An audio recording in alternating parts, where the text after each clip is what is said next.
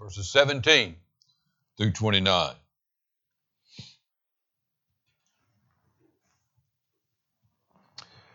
We are a church. Christ Presbyterian Church is a church being built on the foundation of God's Word. Every week,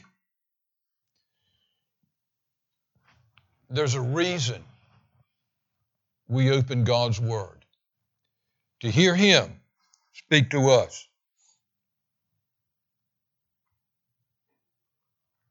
We believe that Scripture is the inerrant Word of God.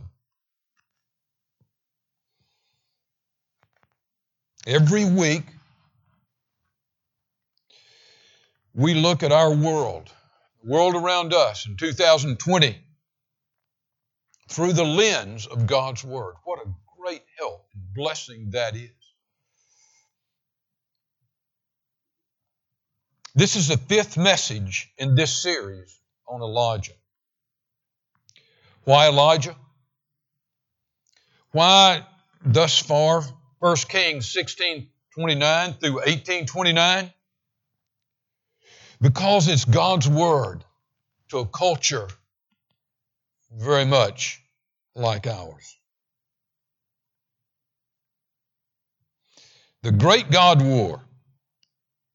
This morning we look at the impotent gods. Before we do, let's pray and ask Him to teach us in the power of His Spirit this morning. Let's pray together.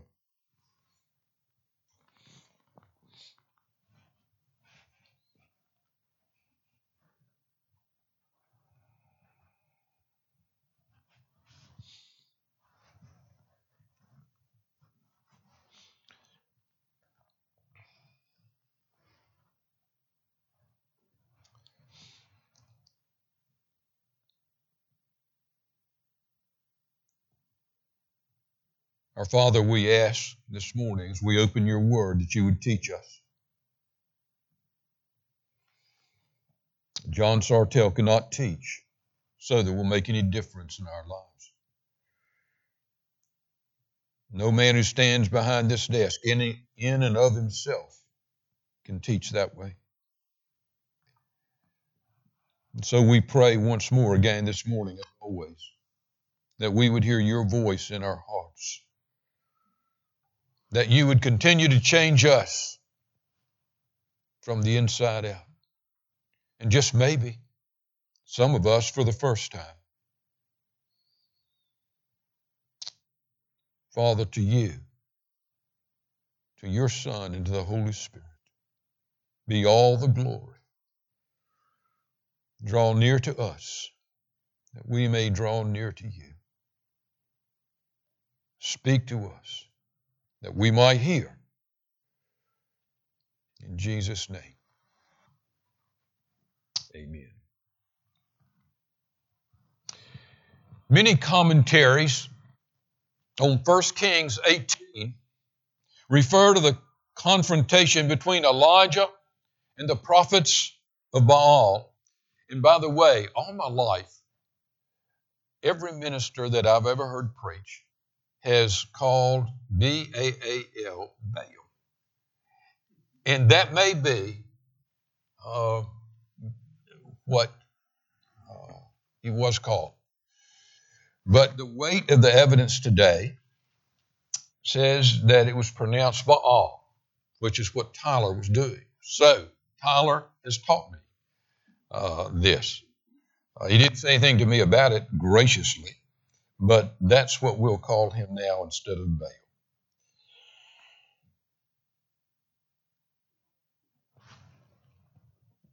As I said, many commentaries refer to this confrontation between Elijah and the prophets of Baal as the God War, a war between the God of Israel and Baal, the major god in the Canaanite pantheon.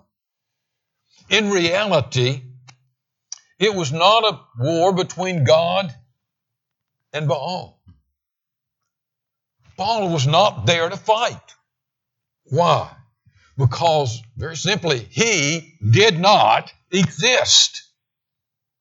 If I see you this week and you ask how I am, and I tell you I'm having a hard day, I am fighting the little blue men from the moon, what will you say to me? Besides, John, I think I need to take you home. What would you say to me? John, you could not be fighting the little blue men from the moon because they do not exist. Baal did not exist. But there was a war indeed. The God who was there had declared war in his judgment on the northern kingdom of Israel. He does that. We need to remember, especially now, he raises up nations, and he brings nations to reckoning and to justice. Specifically, he declared war on the house of Ahab and Jezebel, as they had led Israel astray, introducing the worship of Baal to Israel. King Ahab, we've seen this, King Ahab had married the Sidonian princess Jezebel. She was the daughter of Ethbaal, the king of Sidon.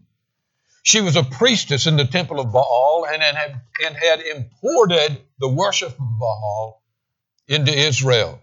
She had brought 450 prophets of Baal to Israel. Now, Israel was very small. Think about introducing 450 prophets or ministers into half the state of Tennessee. That would have an impact. Ahab had built a temple to Baal in Samaria. So there was no real God named Baal with whom Yahweh, the God of Israel, could battle. But he could do battle with Ahab, with Jezebel, and to the people of Israel who had proved unfaithful. And by the way, this war did not begin on Mount Carmel. We saw in these last few Sundays, it began 3 years earlier. Look at 1 Kings 17:1. Now Elijah the Tishbite of Tishbe in Gilead said to Ahab, as God the Lord, the God of Israel, lives. And by the way, you'll see that over and over again. And the reason the writer was putting the God who lives, the God who lives, the God who lives, it was because Baal did not live. He was drawing his distinction just by that word. You ought to underline it. God said through Elijah, Ahab, it will not rain until I tell it to rain, except by my word. Why did God specifically use withholding rain in his judgment on Israel? We've seen previously that God had told Israel when they entered the land hundreds of years before. What did he tell them? If you forsake me, if you go after the Canaanite gods, I will bring a drought. I'll stop the rain. And I will bring famine.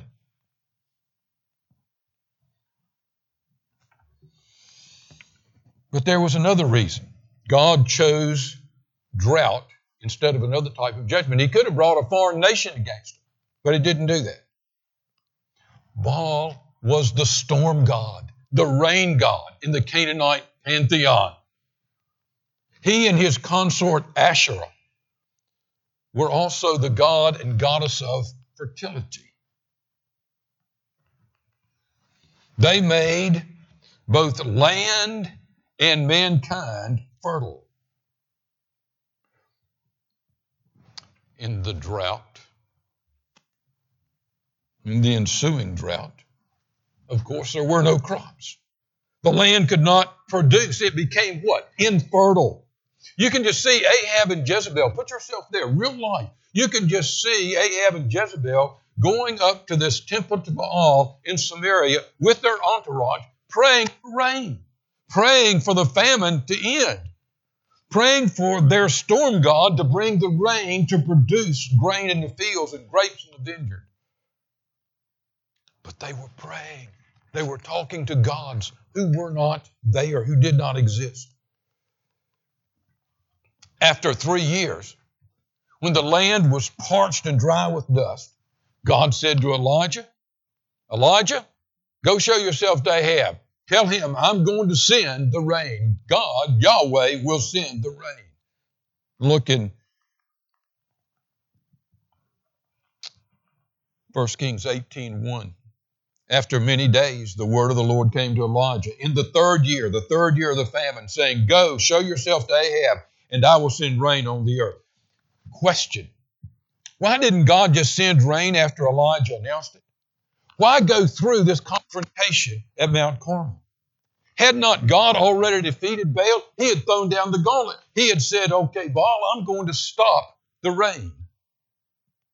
You started. You're the storm god, Baal. You bring the rain. He had already proven Baal was lifeless. Baal was impotent. But if God had simply sent the rain, the followers of Baal would have claimed that Baal sent the rain. They would have said, he's awakened. He's become aware of our awful plight. And he's taken away the rain.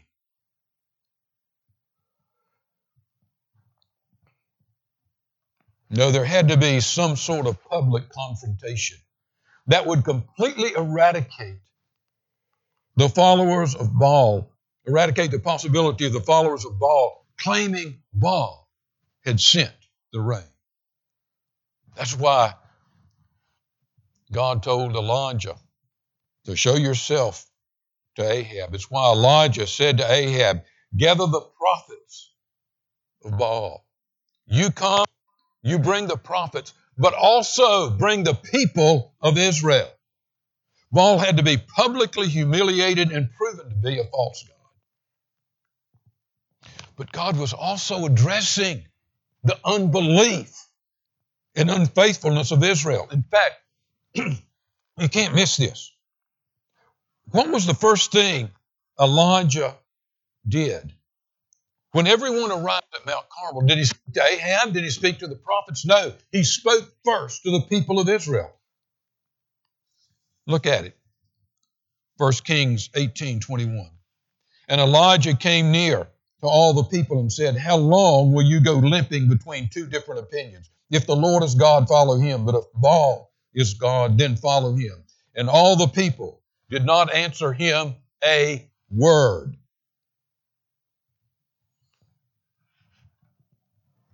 They would not affirm. Did you see that? In the people, he spoke to the people of Israel. That was the first thing he did. You see, this was facing Israel with their unbelief, with their unfaithfulness. And when people saw Elijah, they knew him. He was the prophet, the mighty prophet of all of Israel. And the people would not affirm their faith in God. He pictures the people of Israel in speaking to them as trying to have the God of Abraham, Isaac, and Jacob, and also the God of the Canaanites. The God of Abraham, Isaac, and Jacob, think about it, had brought them out of slavery, out of an awful slavery. They hadn't raised a sword. They hadn't thrown a spear. God had completely done this. He had given them water and manna and quail in the wilderness. He had brought them into a land of plenty, and given them victory after victory after victory. And yet they remained silent when Elijah challenged them to faith. One commentator said that they had bought into the Monroe Doctrine, not the doctrine of the well-known doctrine of President James Monroe, but the doctrine of Marilyn Monroe. Marilyn Monroe was once asked, did she believe in God? And she answered with these words, I just believe in everything a little bit. That's the way the people of God were. They liked some things about Yahweh and they liked some things about Baal.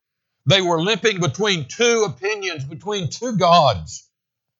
Sometimes their favorite was Baal, sometimes their favorite was Yahweh. They believed in everything a little bit.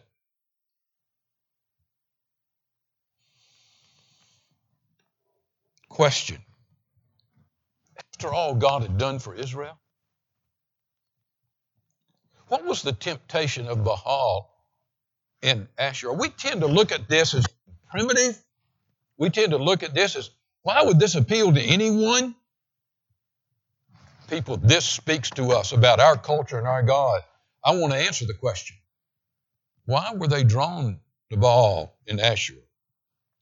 First, the political and cultural elite in the northern kingdom made following Baal popular. That was the thing to do in Israel. Think about it. Ahab and Jezebel were the power couple. They were the power celebrities of their day. Baal was their religion. This was the religion of the powerful cultures in the area. The great cities of Tyre and Sidon were devoted to Baal. If they went to those cities, Baal was everywhere in his symbols. Think about it this way. Some of you don't remember this, but some of you are close enough to my age that you remember it. What happened in 1967 and 1968 when the Beatles embraced the teaching of Maharishi, the Eastern guru on transcendental meditation? What happened? It affected all of the United States, all of Europe. It became cool, it became hip. It was popular to adhere to Eastern religions. It affects us to this day. It was popular. The elite are doing it. It's cool. You think those words don't affect what we do every week? What's popular? What's current? What's everyone else doing? That's the first reason. That was the first, what drew Israel first. Secondly, the worship of Baal and Asherah was a long tradition in that part of the world.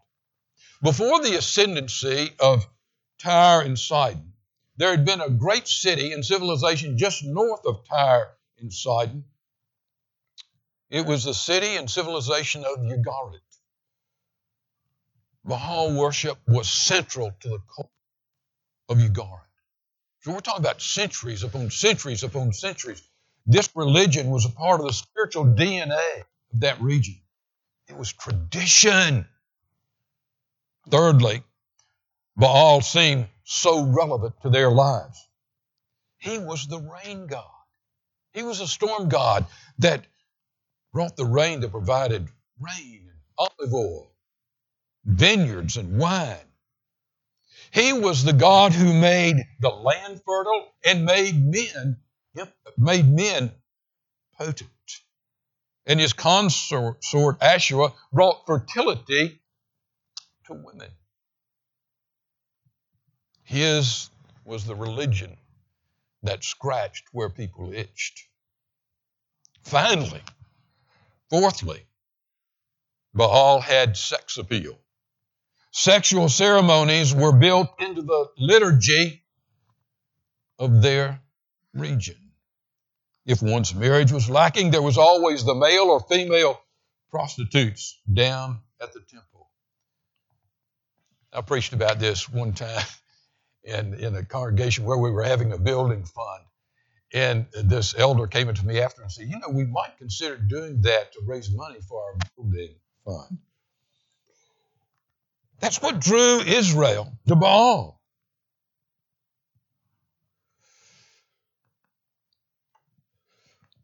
And we still tend to say we don't bow down to anyone like Baal.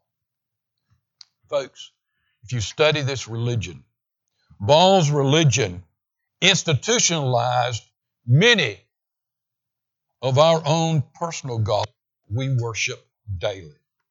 If we break down the religion of Baal, we see the love and worship of self, our own egos, of sex, of power. material wealth. This is one reason I wanted to take a closer look at this idolatry. It's not that different from our own idolatry. It's not that different from what's happening in this country. If each of us wrote down this morning, in all honesty, we sat down and where we are right now, and we're asked to write down our primary first loves in our lives. What has challenged God? What has challenged Jesus in our lives? What would those first 5 be? It would be about ego. It would be about self. It would be about our own families. It would be about money, personal popularity, success, fame. And we're Christians. What would be the first loves of our culture? We're much closer to institutionalized Baal worship than we know. Idolatry, we've seen this before. Idolatry usually takes what God has made, what God has created. It's not evil. There are things God has created that's good, but we take those things and make it our first love above all else. We give the things we ought to give to God. There's a verse you ought to memorize in Romans 1:25. If you haven't already memorized it, please memorize this verse. Romans 1:25. Because they exchanged the truth about God for a lie, and they worshiped and served the creature rather than the Creator, who is blessed forever. God is the maker and giver of self, of our own egos, of children, of parents, of husbands, of wives, of money, success, power, athletics. God made all of those. And we have the proclivity to take the things God has made and give them the love that God deserves. Will God allow us to believe a little bit of everything? Will He allow us to take those things and without comment bring them into our lives and worship them? No. He cares about that. What's the first commandment? Look at Exodus 20, verse 2. Very first commandment. What is the first commandment? I am the Lord your God who brought you out of the land of Egypt, out of the house of slavery. You shall have no other gods before me. In our context, he says, I am the Lord your God who made you, who sustains you, who redeems you. You shall have no other gods before me. He mentions, don't go to idolatry. Don't bring those gods in. I will not give up my position for the gods you create. Again, what did Elijah say? This is what it was about. This is what did the people of Israel, what did Elijah say to the people of Israel at Carmel? This is the very first thing. Elijah came near to all the people and said, how long will you go on limping between two different opinions? If the Lord is God, follow him. If Baal is God, then follow him. And then that sad sentence, and the people did not answer him a word. God was saying, through Elijah, you must choose between Baal and me. You've got to choose. I will not share my position. They were trying to make God share his throne, to share his position with a God that didn't even exist. Time and again, this had happened in Israel's history. And I thought back about it this week. Remember when Moses was on Sinai? And he had been gone a long time, and the people became afraid that he had gotten lost, that he had died up there on the mountain. They said, we've got to go back to Egypt. And they took their gold, and they made an idol that they had seen in Egypt. They made a golden calf, and they were worshiping. And here comes Moses from the very presence of the transcendent God. What a scene. And he walks into the people of Israel bowing down, not to the God he had seen, but to a calf, an idol. An image of a calf. And what did Moses say? Moses immediately said, who is on the Lord's side? Come to me. Come stand with me if you're on the Lord's side. He immediately made them choose. What were the last words of Joshua when he was dying? He spoke to all of Israel. Usually what a person, especially a great man like Joshua, the greatest man of his day, what did he have to say? His last words to Israel. Look at it in Joshua 24:14. Now therefore fear the Lord and serve him in sincerity and faithfulness. Put away the gods that your fathers served. This is his last message. This is his advice for the put away the gods that your fathers served beyond the river and in Egypt. And serve the Lord. And if it is evil in your eyes to serve the Lord, choose this day whom you will serve, whether the gods of your fathers served in the region beyond the river, or the gods of the Amorites, in whose land you dwell. But as for me and my house, we will serve the Lord. Israel, give up the idols. Serve God. That was the challenge. In the New Testament, John the Apostle is writing a precious letter to a precious church. How does he end the letter? What were his last words in the letter? 1 John 5:21, little children, keep yourselves from idols. Don't we dare today, don't dare today say, I don't have that problem. Why is it said over and over and over again? Sometimes our culture has said to us, it doesn't matter what you believe if you're just sincere in your faith.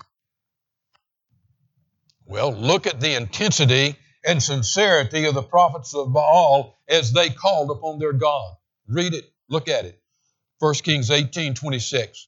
But they took the bull that was given, and they prepared it, and they called upon the name of Baal from morning until noon, saying, O Baal, answer us. But there was no voice. Look at the emphasis of that. But there was no voice, and no one answered. And they limped around the altar that they had made. At noon, Elijah mocked them, saying, Cry aloud, for he is a god. Either he's musing, thinking, or he's relieving himself. In other words, he might have gone to the men's room. Or he's on a journey. Or perhaps he's asleep and must be awakened.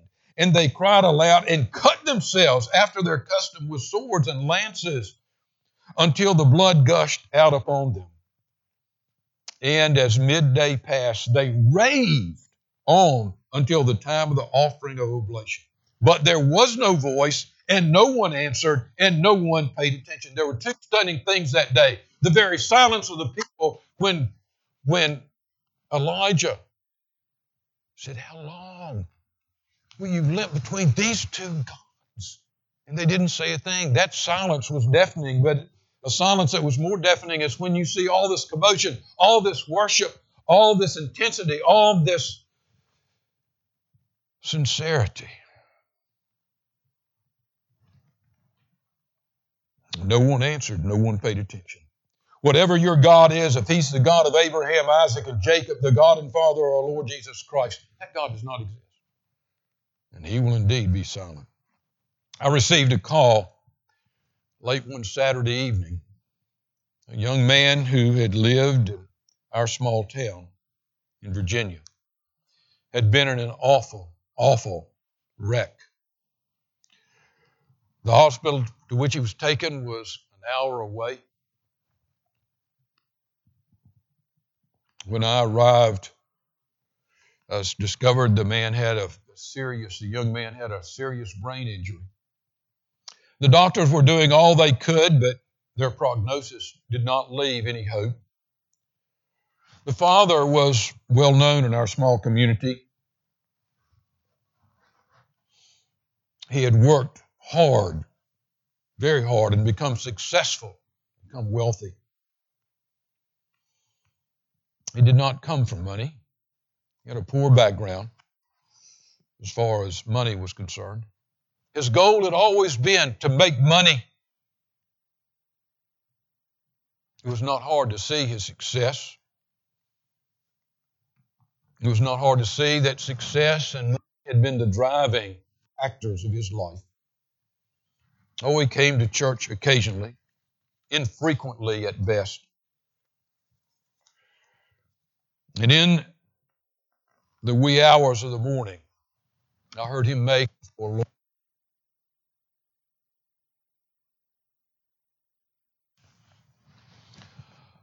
All my money will not save him. He was crying out for help. And his idol was impotent.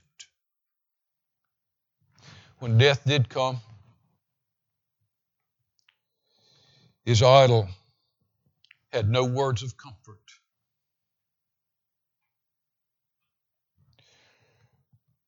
His idol had no way to dry his tears.